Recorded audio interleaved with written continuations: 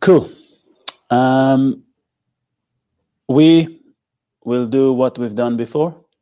We will simply meditate. We'll start with a meditation, and we will, the end of the meditation, we'll do the liberating prayer. I'll give a talk about, this time it will be attachment, and then we'll do meditation in the same vein, in the same, going to the same lines we've done it before. So let's begin. Sit with a good posture.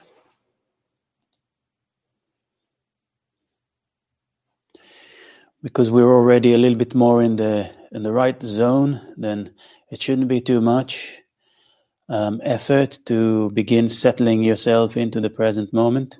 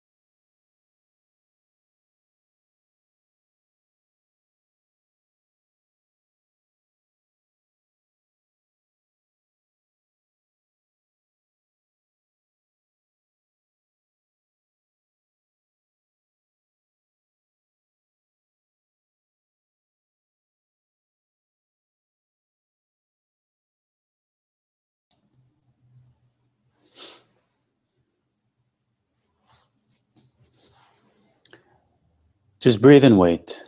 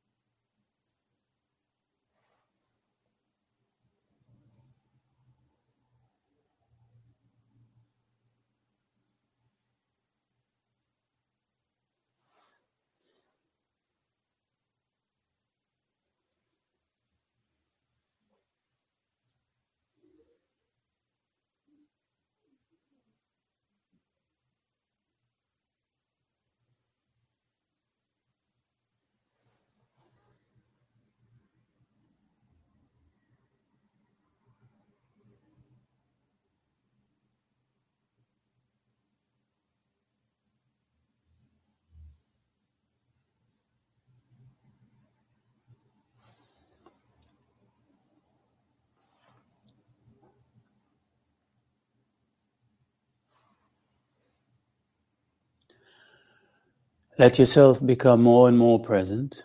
Again, because we are already in a better state than we were last night, this should not take too much effort. You should just begin to quickly let go of the past, quickly settle yourself into, you don't have to do it quickly, but it shouldn't be too difficult to establish yourself in the present moment, put the past in the past.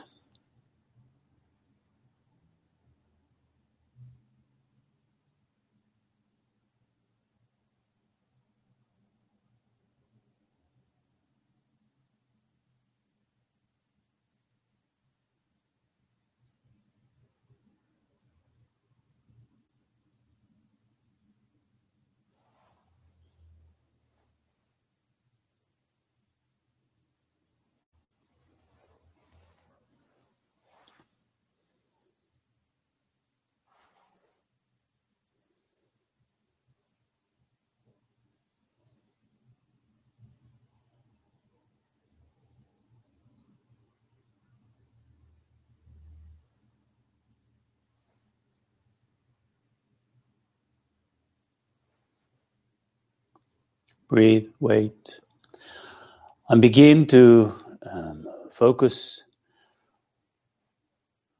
on your present moment.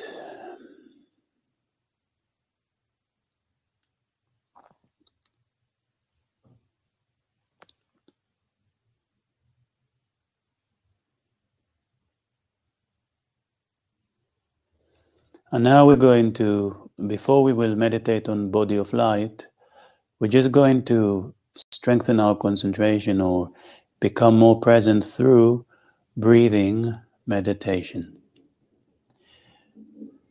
You can meditate on the breath in various ways. You can just follow the breath in and out. You can focus on the movement. You may, if you wish, focus on the sensation of breath.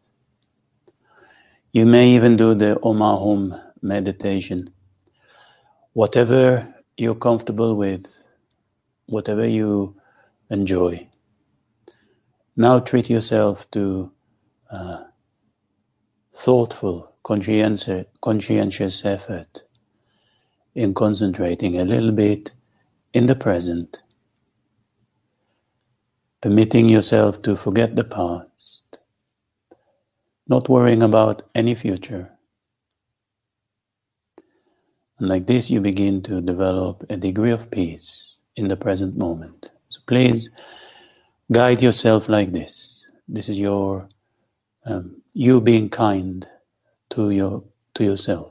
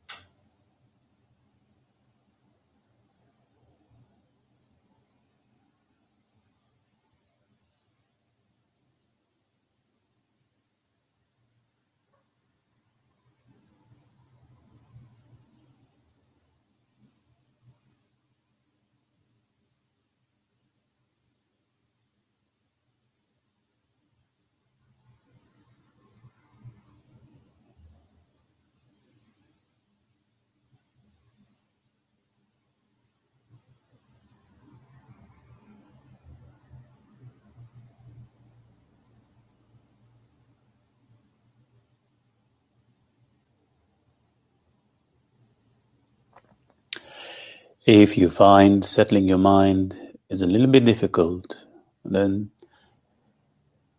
begin by, then return to focusing on the present moment, on the environment, so that your mind is focused on a wider, larger, so to speak, object.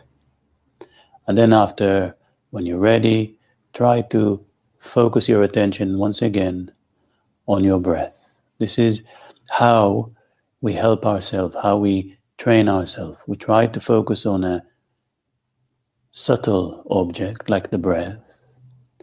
And if we see that our mind is rebelling a little bit, we give our mind a wider, bigger object, which is a bit easier.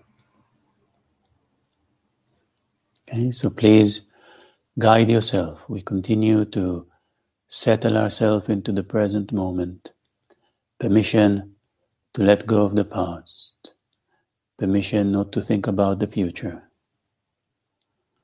Settling like a deep, vast ocean into the present moment.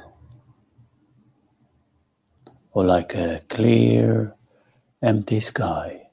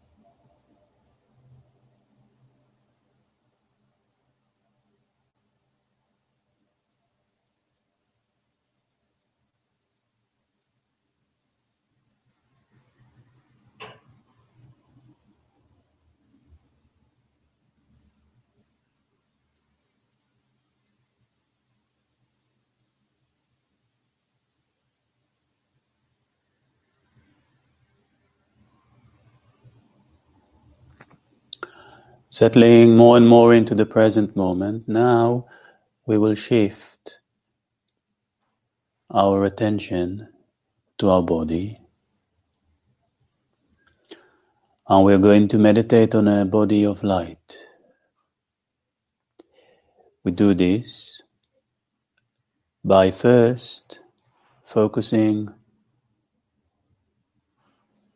on our body in its normal form.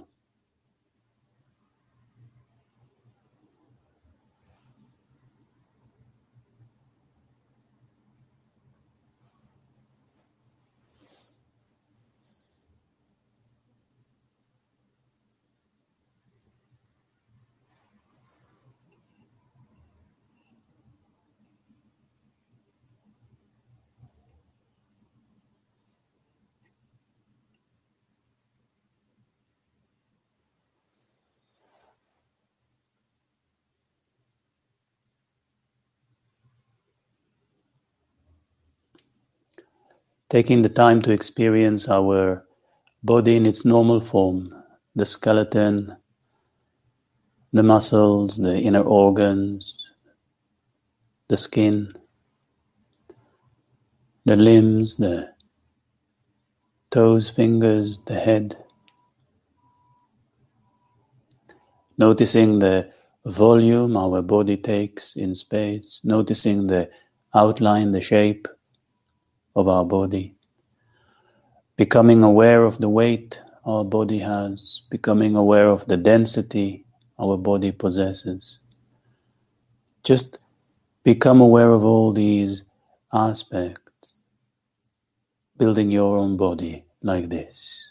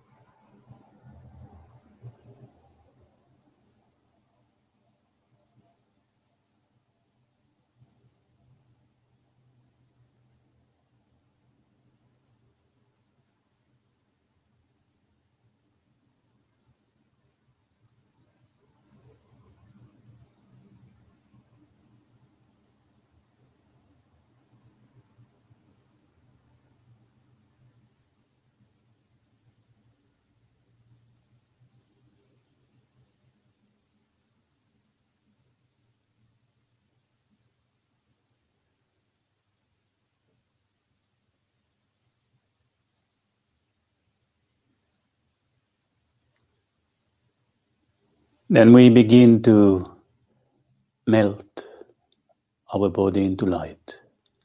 We do this gradually, remembering this is pure imagination. Start with a drop of light at the area of your chest.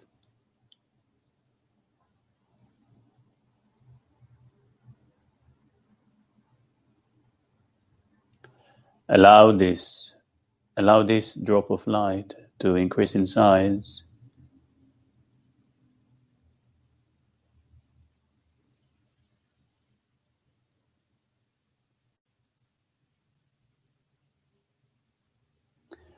Gently imagine it melts the entirety of your torso, everything inside in your torso.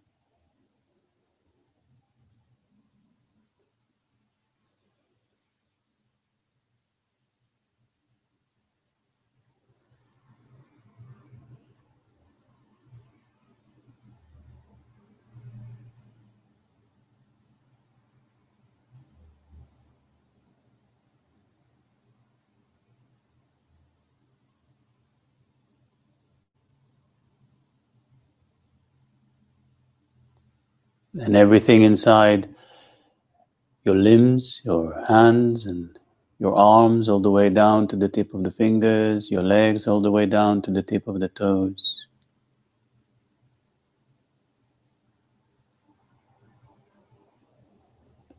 Melting into hollow, clear light.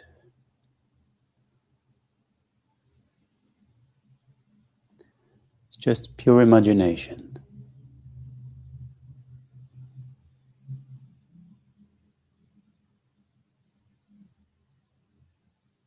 Allowing this light to rise up the neck and throat, gently melting everything, entering into our head, the back of the head, melting everything, all the sensory organs, the ears, the eyes, nose, tongue, the face, until finally all that remains to you, for you, is your skin, which is like a shell,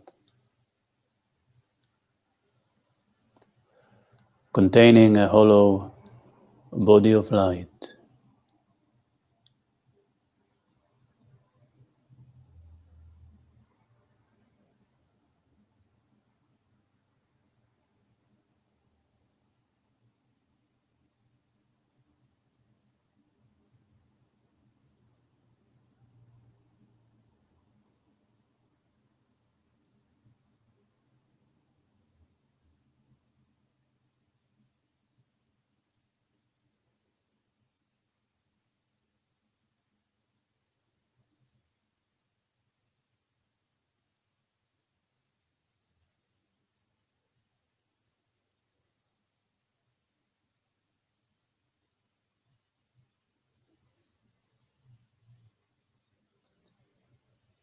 If your mind is distracted, if solidity returns, and so on, just remember the distracting thoughts are simply imaginations.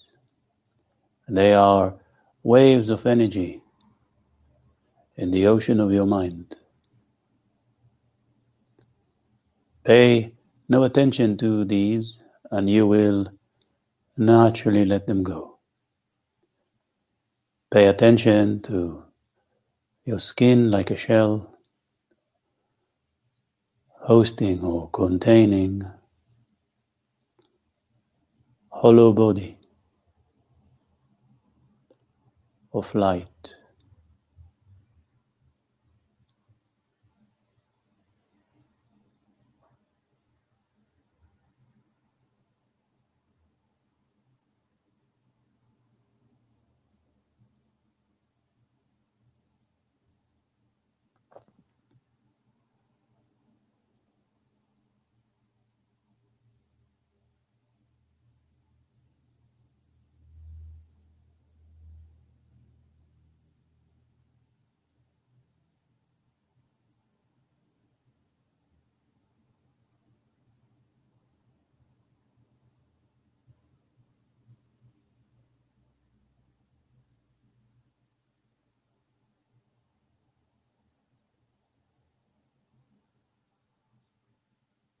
Imagine even the skin losing its resistance. Even the skin begins to be clear and translucent.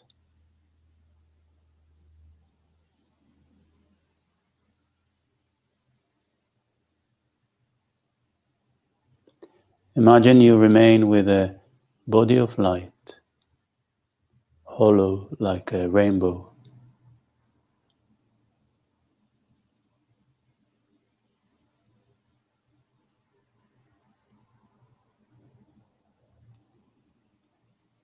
And the important thing is to have an experience that is light in weight, spacious.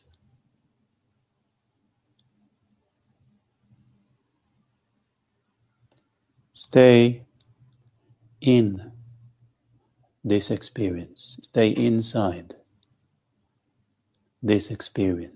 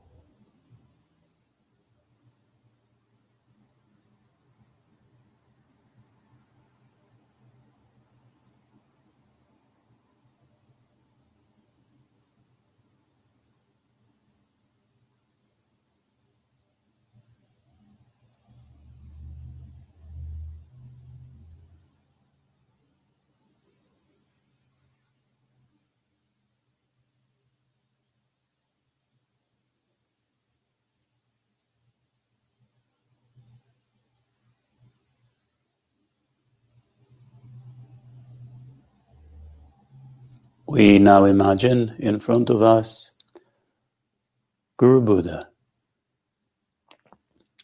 our Guru appearing as Buddha, Buddha appearing as our Guru. And in our heart, we imagine our own Guru, our own Venerable Teacher. You may visualize these things. It is helpful to be in a state of mind feeling close to holy beings. Beings who have completely cleansed their mind and abide only in love and compassion to all living beings.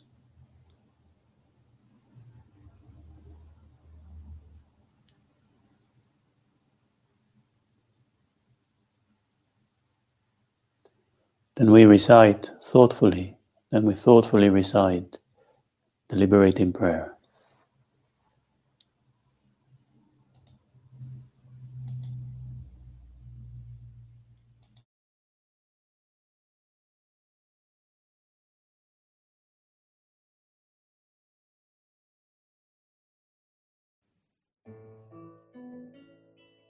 O Blessed One, Shakyamuni Buddha, precious treasury of compassion, bestower of supreme inner peace, you who love all beings without exception, are the source of happiness and goodness, and you guide us to the liberating path. Your body is a wish-fulfilling dream. Your speech is supreme purifying nectar, and your mind is refuge for all living beings. With folded hands I turn to you.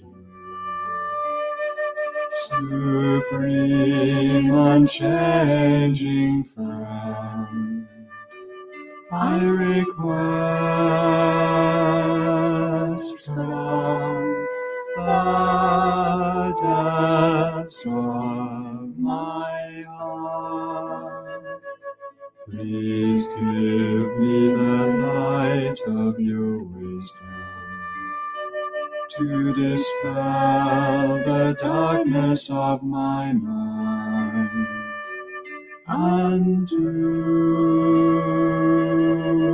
heal my mental continuum.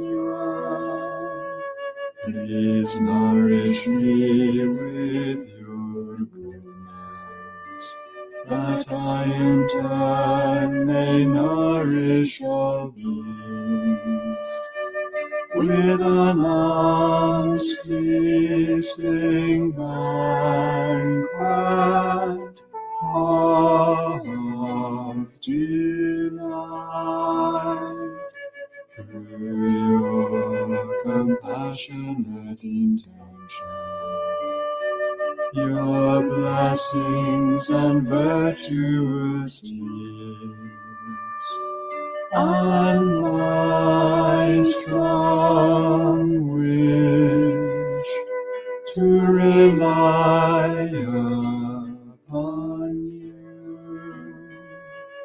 may all suffering quickly cease, and all happiness and joy be fulfilled, and may holy Dhamma flourish forevermore.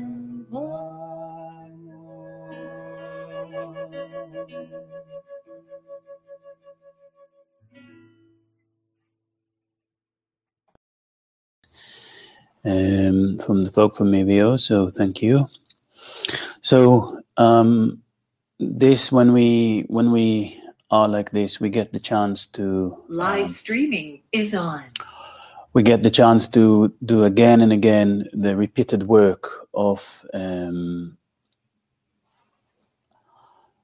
just again and again training our mind. And this is obviously what we need to remember. Our main job is to train our mind. This is our this is what we do with life. Okay. I know many people want to do a wide variety of many people want to do many things with life, but it turns out that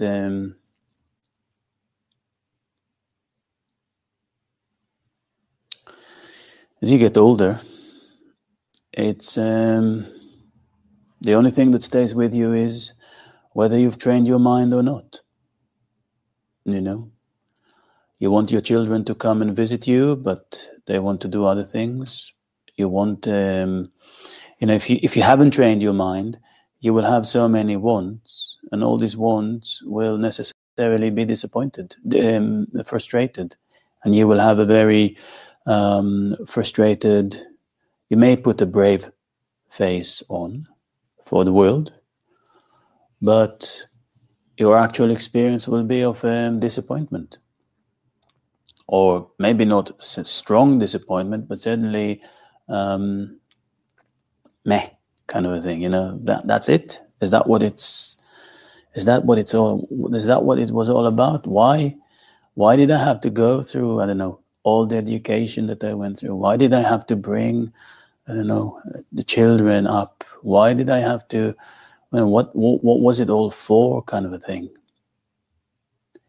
The reason for this kind of thoughts, the reason for this kind of feelings is because in themselves, these things do not bring lasting experience of peace.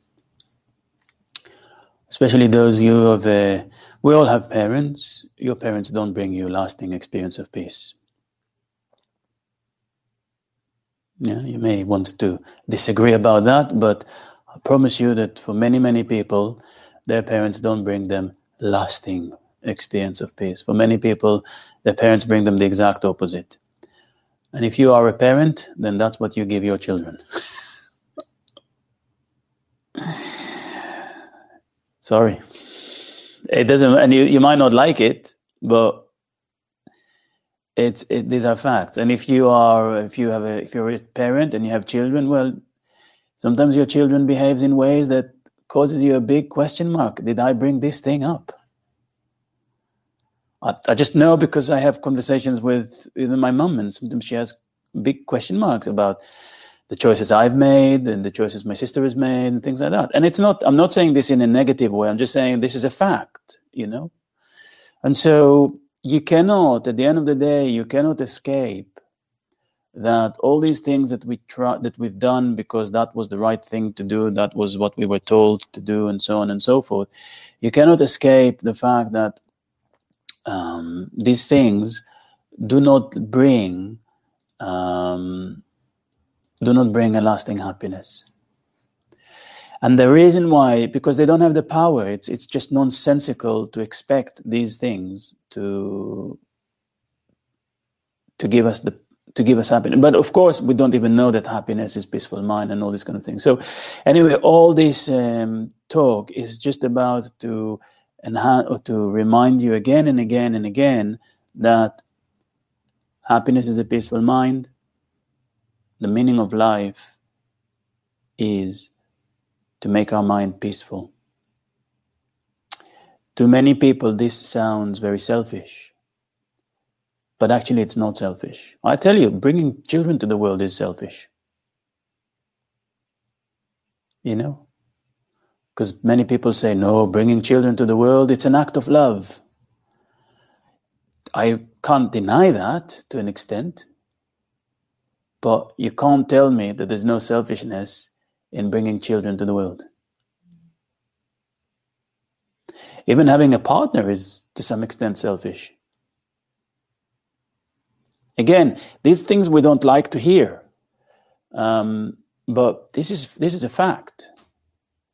Okay, it doesn't mean that our children are bad. It doesn't mean that our partner is bad. That's not what it means. It just means that we are doing all these things in order to find peace.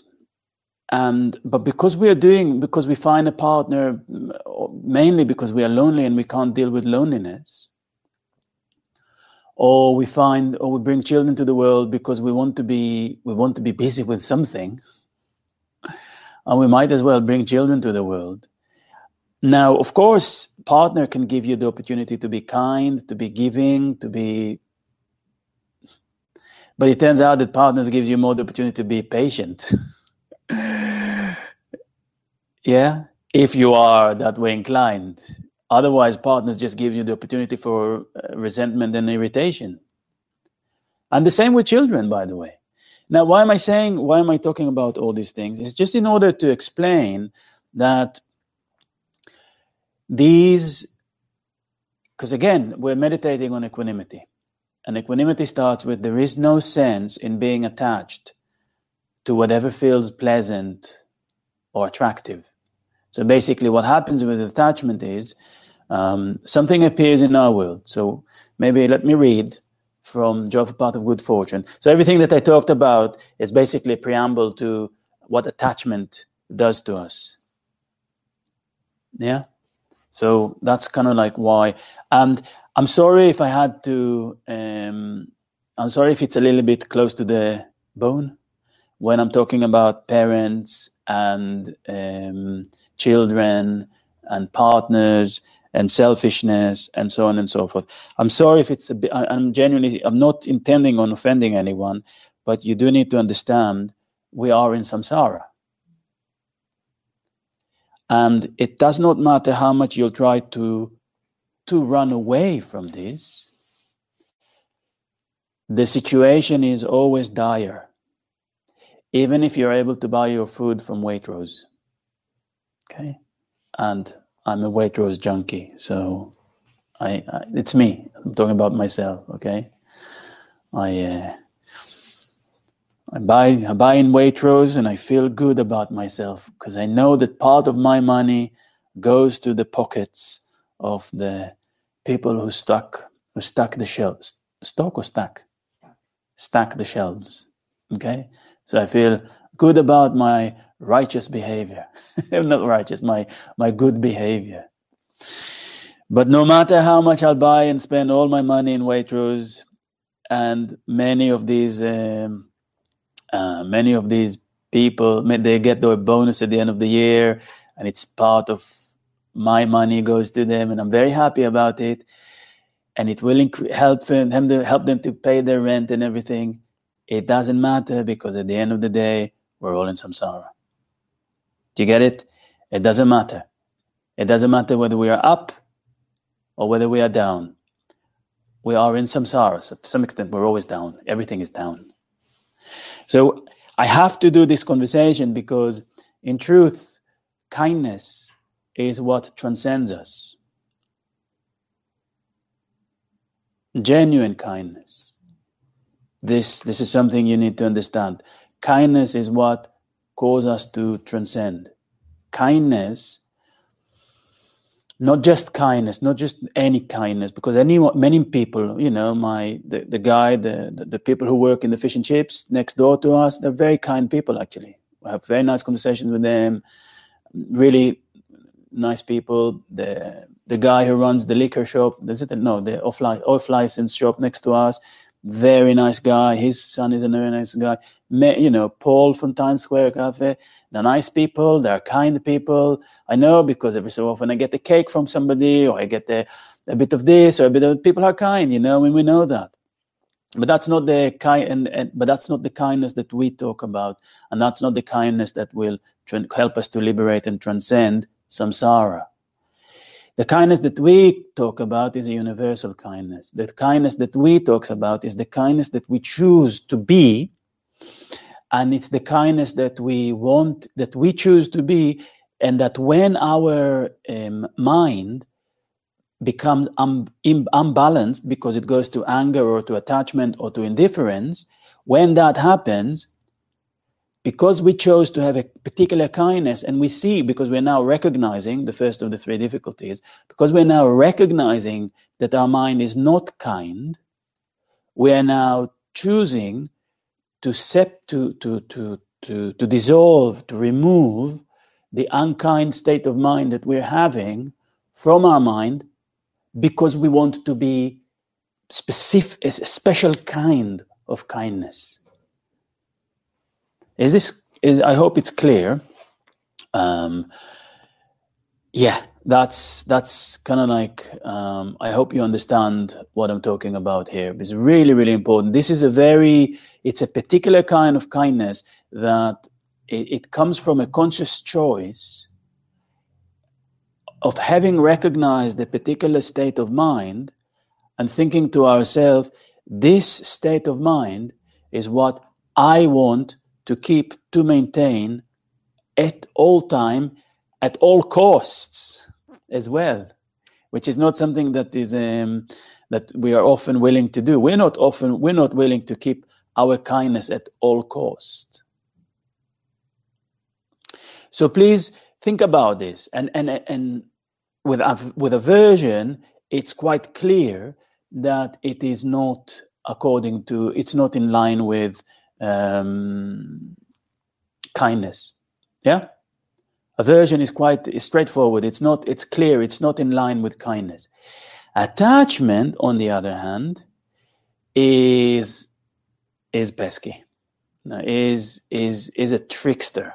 No, it's worse than, I don't know. I don't have a good word for it. And attachment is self-cherishing is insidious, but I suppose attachment is not that far off from self-cherishing, and attachment is deceptive. It's more deceptive. We think that anger is dangerous, which it is, but actually attachment is more dangerous. The reason why attachment is more dangerous is because anger, if I gave you a whole day if I gave you a spiritual instruction, I want you to, as soon as you step out of the house, every person that you see, to hate them. Okay, that's a spiritual instruction. How would you feel by the end of that hour? Of course, you would feel horrible. You'd think, Sharab, why would I want to do this? It's I think the word is ostensibly. Anger is ostensibly not nice.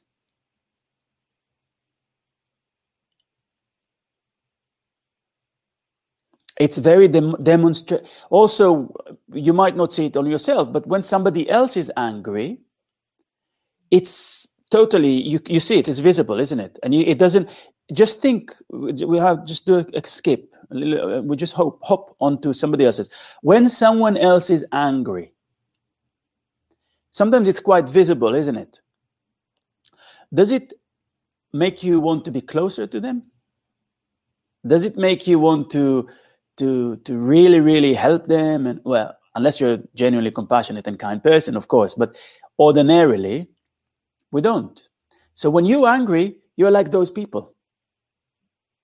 Anyway, all this is because anger is visible, and you really just don't want it. You understand? That's quite straightforward. Attachment is like a snake. It's like it's sneaky. It's slimy. It's deceptive. It's two-faced. It's everything. Attachment is far more difficult. It's much more deeper rooted in our psyche than anger is. Anger is said to be like crumb breads, whereas attachment is said to be like oil soaked inside cloth. So attachment is more difficult to recognize and more difficult to let go of, because attachment develops when there is a pleasant feeling.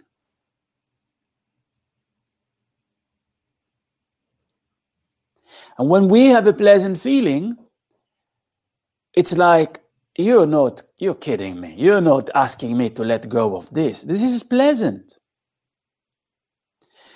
The problem, before I read what attachment is, I'll just explain it in a general way, and then we'll read together and you'll get it.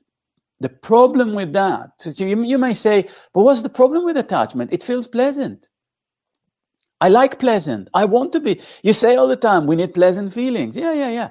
But the problem with that is that pleasant feeling, what it does, it causes us to develop a type of dependency. That we are not willing to acknowledge and to admit to.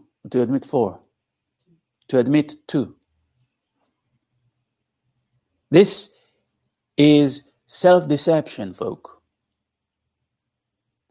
Okay? Now, again, as I said at the end of the previous session, I know it's sometimes just tiring to listen to the truth all the time. I really acknowledge that, and I feel for you, okay? And I'm sorry. I can't. I'm not allowed to teach you that everything is going to be fine. Okay, I can't. This is not me. I'm sorry. Maybe a different Buddhist teacher will teach you everything will be fine. And to some extent, if you keep Geshe at your heart at all time, genuinely, if you know what it means, everything will be fine. It might take just a little bit longer if you don't help him. Okay? But let's go back to attachment. Attachment develops from a pleasant feeling, from initial pleasant feeling. But actually, also attachment is developed from a lack. We're lacking. In other words, attachment not only is developed from pleasant feelings, which it does, but it's also developed from an aspect of neediness.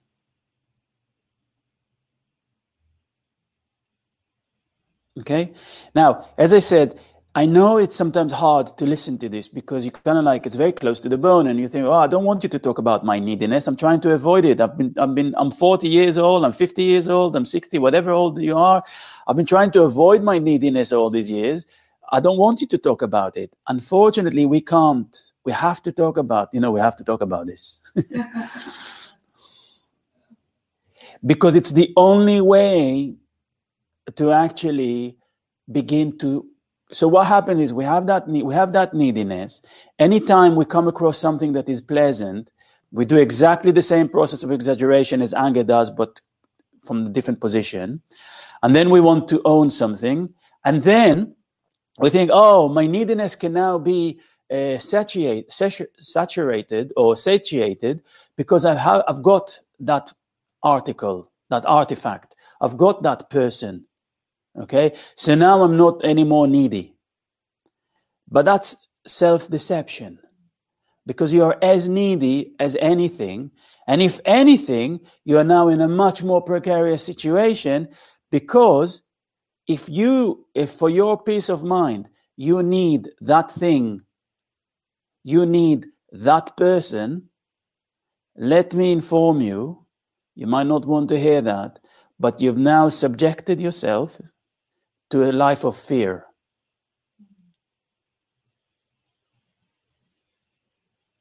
Do you understand why? If you have a need from a place of, if you do things from a place of need, and then you come across something that you think, oh, that will solve my need, and it's not your mind, but it's somebody else or an art or something else, like, I don't know, a new coffee machine. So my name is Sherab, and I'm looking for a new coffee machine. We love you, Sherab. We're all junkies for different things, and it doesn't matter. It's all the same thing. We're working from a place of need, and we're seeking something to feel that, to fulfill or to fill that need, that pothole in our heart. I can just see the potholes in the street happening as we're speaking. because of the freezing weather and because of the water. And it just naturally, I can see the lines already happening. Sorry, this is a total digression, and it's not appropriate to talk about during a retreat.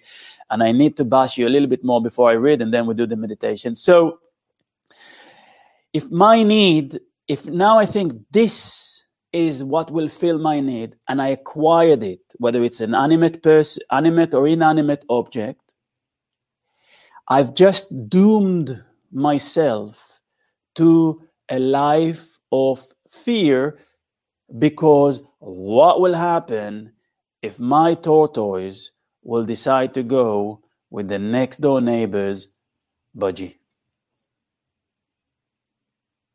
What will I do? What will happen? Here it comes. What will happen to me? Anyway, that's self-cherishing, and that's obviously the root of all of it. But what attachment does, it binds us to forever be dependent. So rather than solving our problem, attachment is creating deeper problem. You understand? This problem, by the way, will never arise when the mind of love is genuine and pure.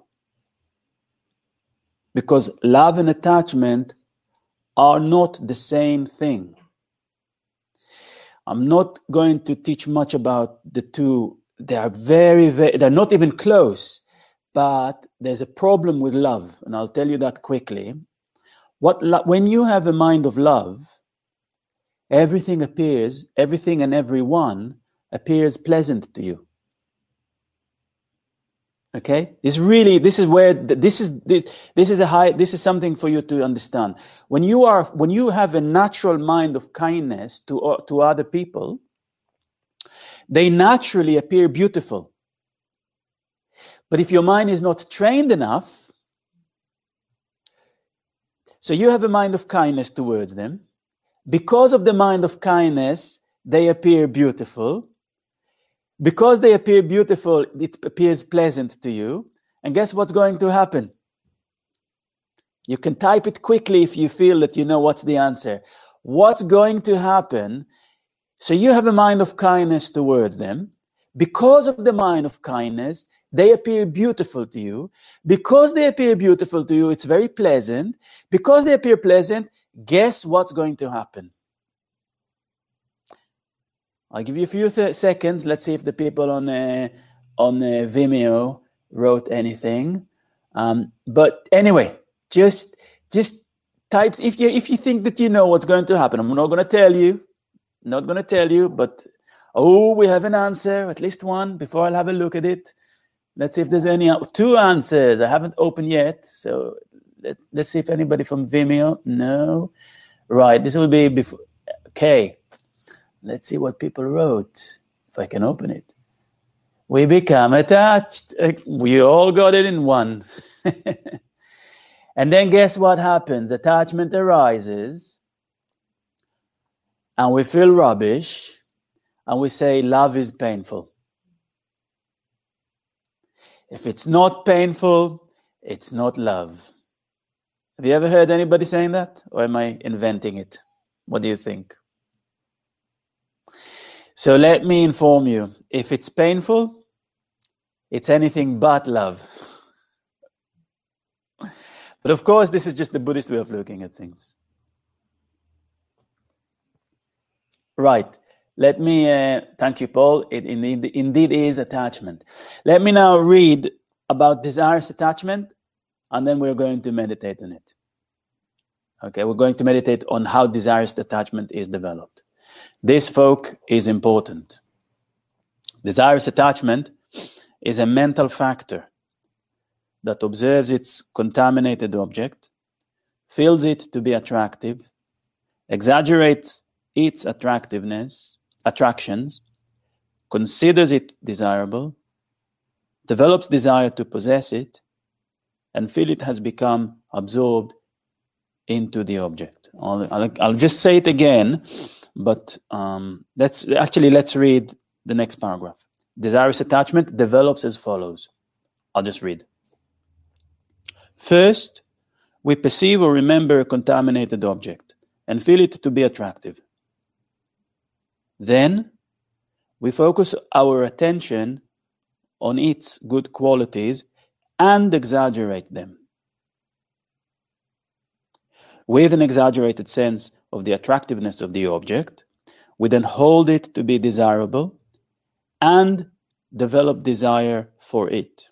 Finally, our desire attaches us to the object so that it feels as if we have become glued to it or absorbed into it. Only when all these stages are completed has desirous attachment occurred. Let me just explain the last sentence and then expand the meditation. Why is it important to understand it only when the last stage, when we feel glued to it? Because it's not that if you walk down the street and there is a beautiful tortoise passing you by and you have a pleasant feeling, that's not attachment. Although for us it probably is, because attachment actually develops quicker than the speed of light. But in general, just walking down the street and having a pleasant feeling when you see a beautiful tree or you see, just the pleasant feeling itself is not the problem. Where the problem begins is the process that ensues, the process that follows up rapidly, like a flash. It happens whack. Although it's in stages, it happens very fast. Now, this is the meditation we're going to do. We're going to meditate exactly on what Geshe-la writes here, how desirous attachment develops. Okay? Let's do it.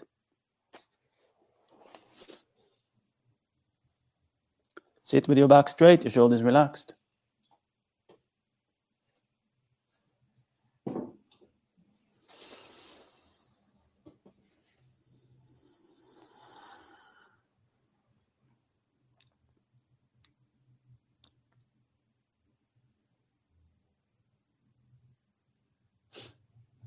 Settle your mind.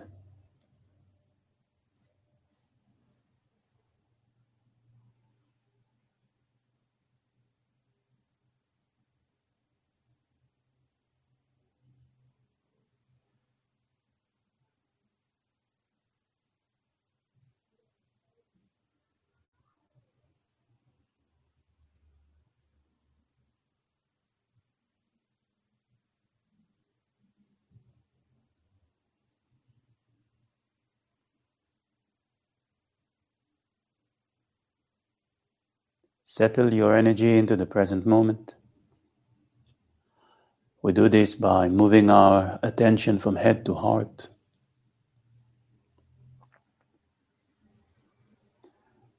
And we remember that what we do here is we are trying to recognize our own attachment, which is not easy. It is one of the three difficulties, as we say.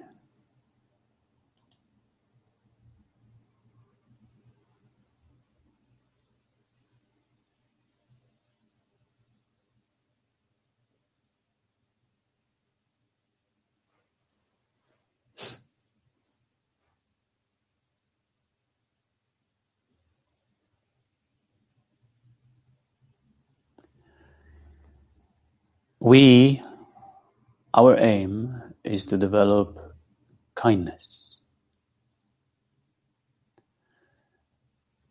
For our kindness to be genuine, we must separate it from attachment.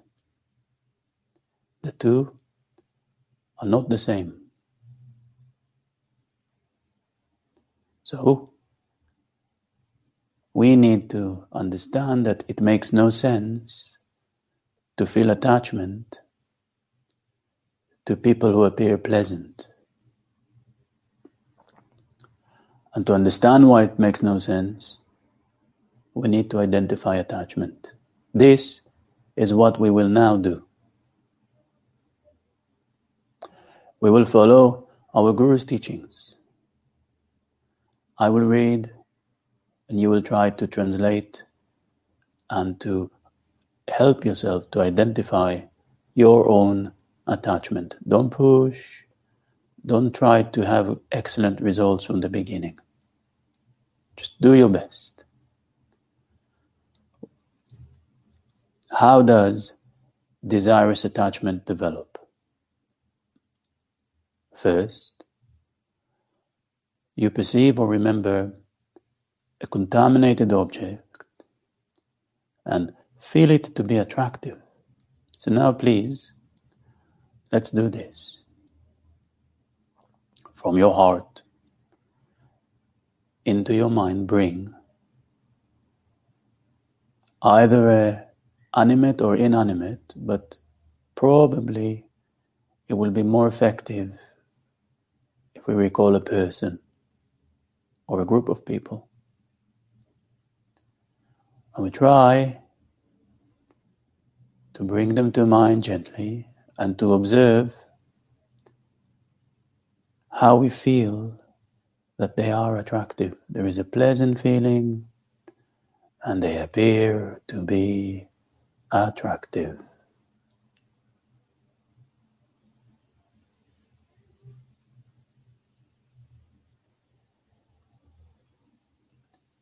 You need to be very gentle.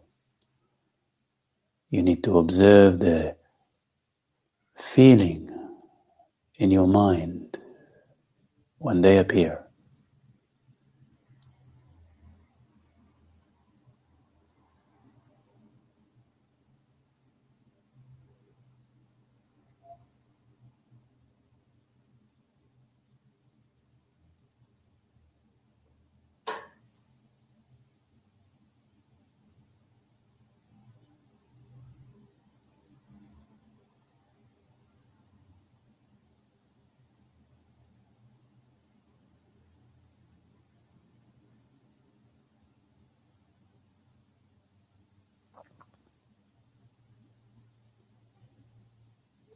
Then observe how easy it is to focus your attention on this or these people's good qualities.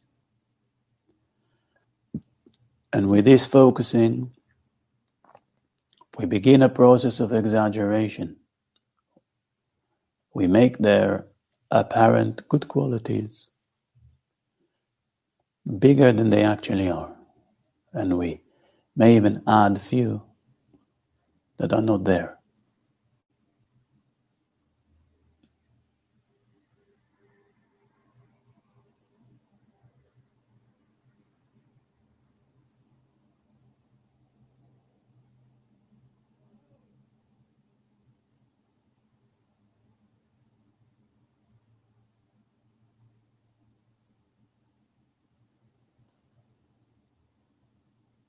With an exaggerated sense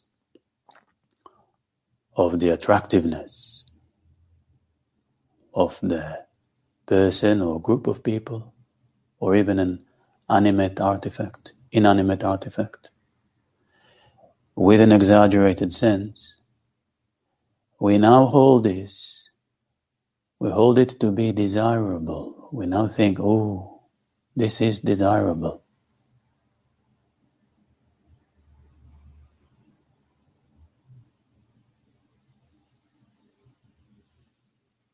All the time it feels very, very pleasant. But by now it's probably a little bit, in truth, agitating.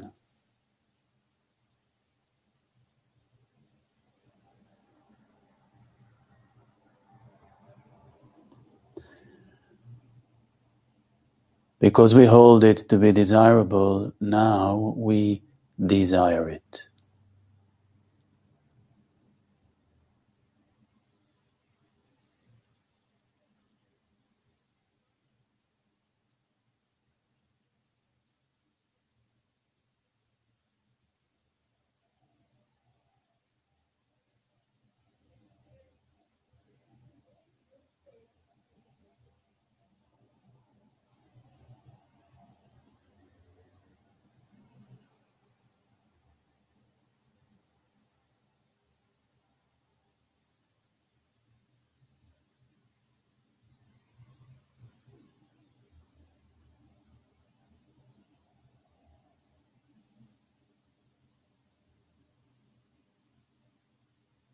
Then we feel completely glued into this thing.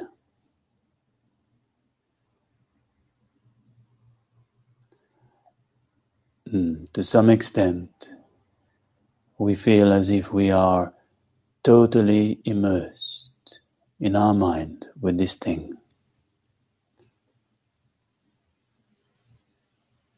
There is no room, there is no space between us and the thing, be it a person or an object,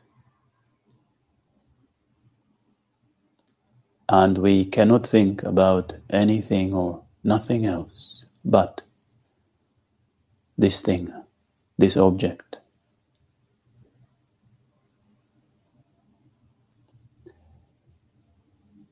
This is desirous attachment.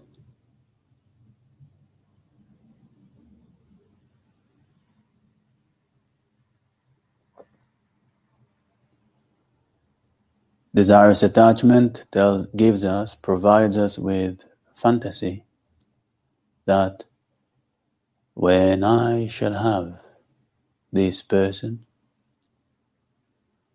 or when I shall possess this thing, my difficulties will come to an end and everything will be fine.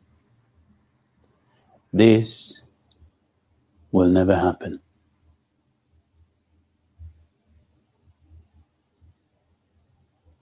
Try to understand this. Therefore, it makes no sense to be attached to people who appear attractive or pleasant.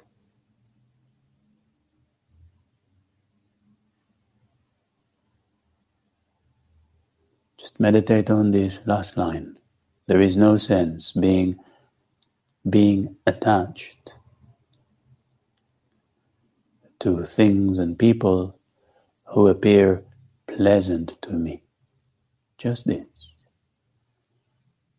There is no sense in being attached.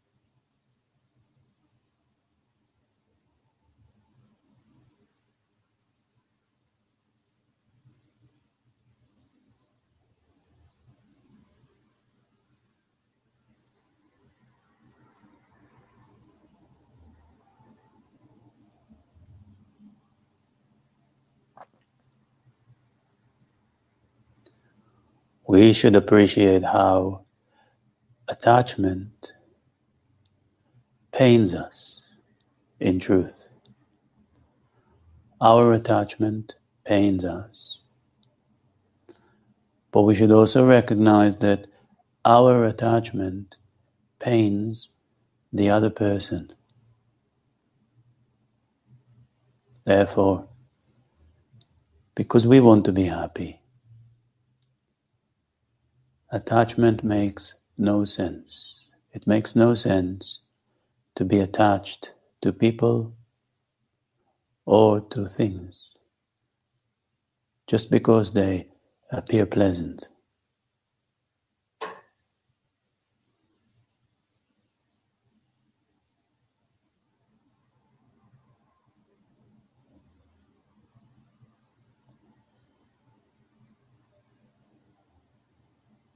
We can think, I must remove this deep mental problem from my mind.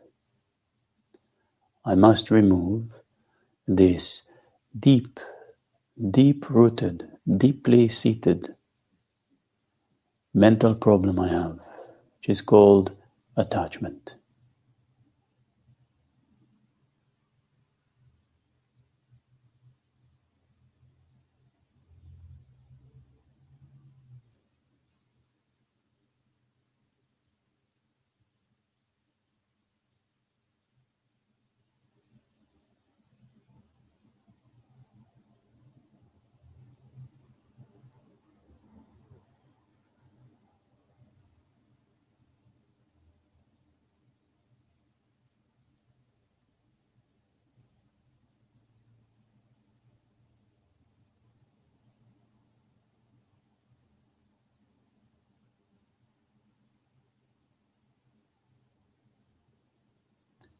The last few moments, just focus on this clear understanding.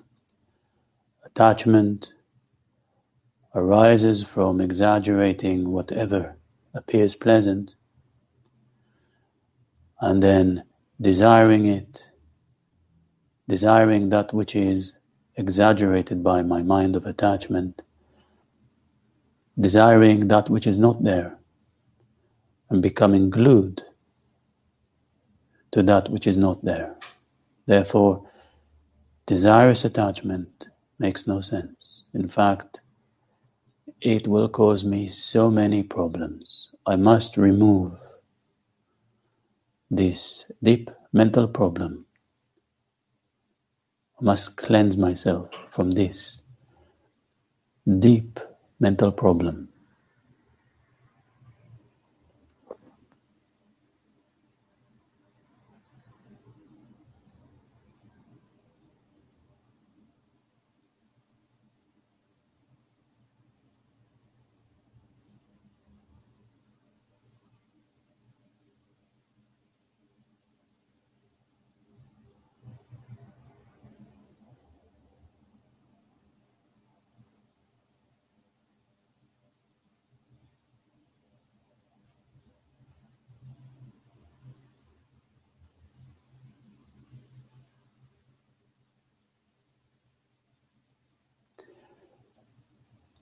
Then gently relax your concentration and arise from your meditation. Thank you.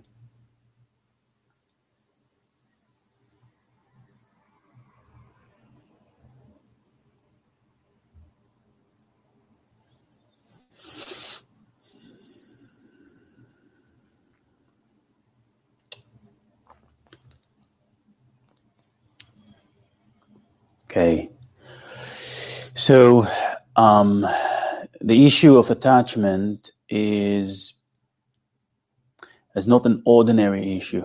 I mean, it's an ordinary issue, of course, but really it's not something that, you won't go to a counselor and they'll explain to you your problem is your attachment. They may, but it's not the same attachment that we are talking about as Buddhists, for the one particular fact, because a counselor doesn't understand, or a psychologist, they don't understand what is mean a contaminated object. Once you don't know what a contaminated object, you can't understand attachment. Okay, there may be a counselor that studied Buddhism correctly and practiced many years, and they can explain to their, there may be a bodhisattva counselor or psychologist or whatever, psychiatrist or whatever, who can then explain to lead others to see that what they're attached to is a figment of their own imagination, and then they can let go of it. But of course, it's very difficult if you yourself haven't trained in it. You can't explain this material to others correctly or powerfully enough if you yourself at least didn't try to identify according to Buddha's teachings. Okay, so and there is much more. Attachment is actually the illness that attachment is much more insidious and multi-layered in its damage it does to us. Because you can develop attachment to, most people think about attachment to do with sex, but actually that's the easiest. That's almost the big food. Attachment to food, for example, is far more difficult to let go of. Okay, attachment to opinions is far more difficult. So you can develop attachment to different categories of phenomena. So you must understand this is a very, very, there's a very, very many subtleties in this. Now, what is important is not to feel like that, you suddenly you start looking at your life and you're thinking, all these things I've done out of my attachment, oh my goodness gracious me, and then to start, guess what, feeling bad about it and starting to mea culpa and all these kind of things, which is totally not the meaning. The meaning of this is totally not the purpose. The purpose is, I see, this is my attachment. And this is what the meaning of my life is, to let go of it. Okay? It's just from the only thing you need to do is to accept this is my conditions, this is what I've created to myself out of the variety of activities and the choices I've made throughout my life. And with this, and then I'll deal with it. I'll work from where I am, with no discouragement, with no self-criticism, with faith and with hope and with knowledge and with wisdom and with trust. In other words, that's where I am is where I start, and here I am, here I start. That's only that. That's how I do it, at least. I can't give you any other advice. Okay? Do understand, anger is difficult enough. Attachment is anger squared, whatever, more difficult. Okay? So you really have to have realistic understanding of what you're up against. And do not challenge your attachment. Do not challenge levels of your attachment before you're actually ready to do it. And you will know that you're ready. Of course, you have to try bits and before that, but you have to, this is a gradual development. Don't try to,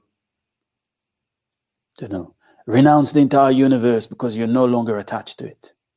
As Geshe says to us in the books, you'll go and sit in a cave, and within a day or two, you'll develop attachment to one side of the cave over the other side of the cave.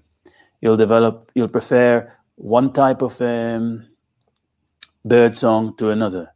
You'll prefer one kind of weather over another. And all of this is just attachment. Okay?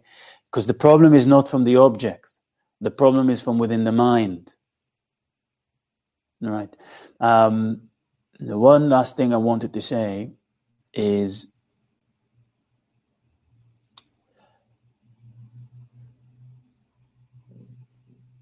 something about preferences, but I won't talk about it now. I'll talk about it in the next session because you need to go and rest now. Okay? Thank you.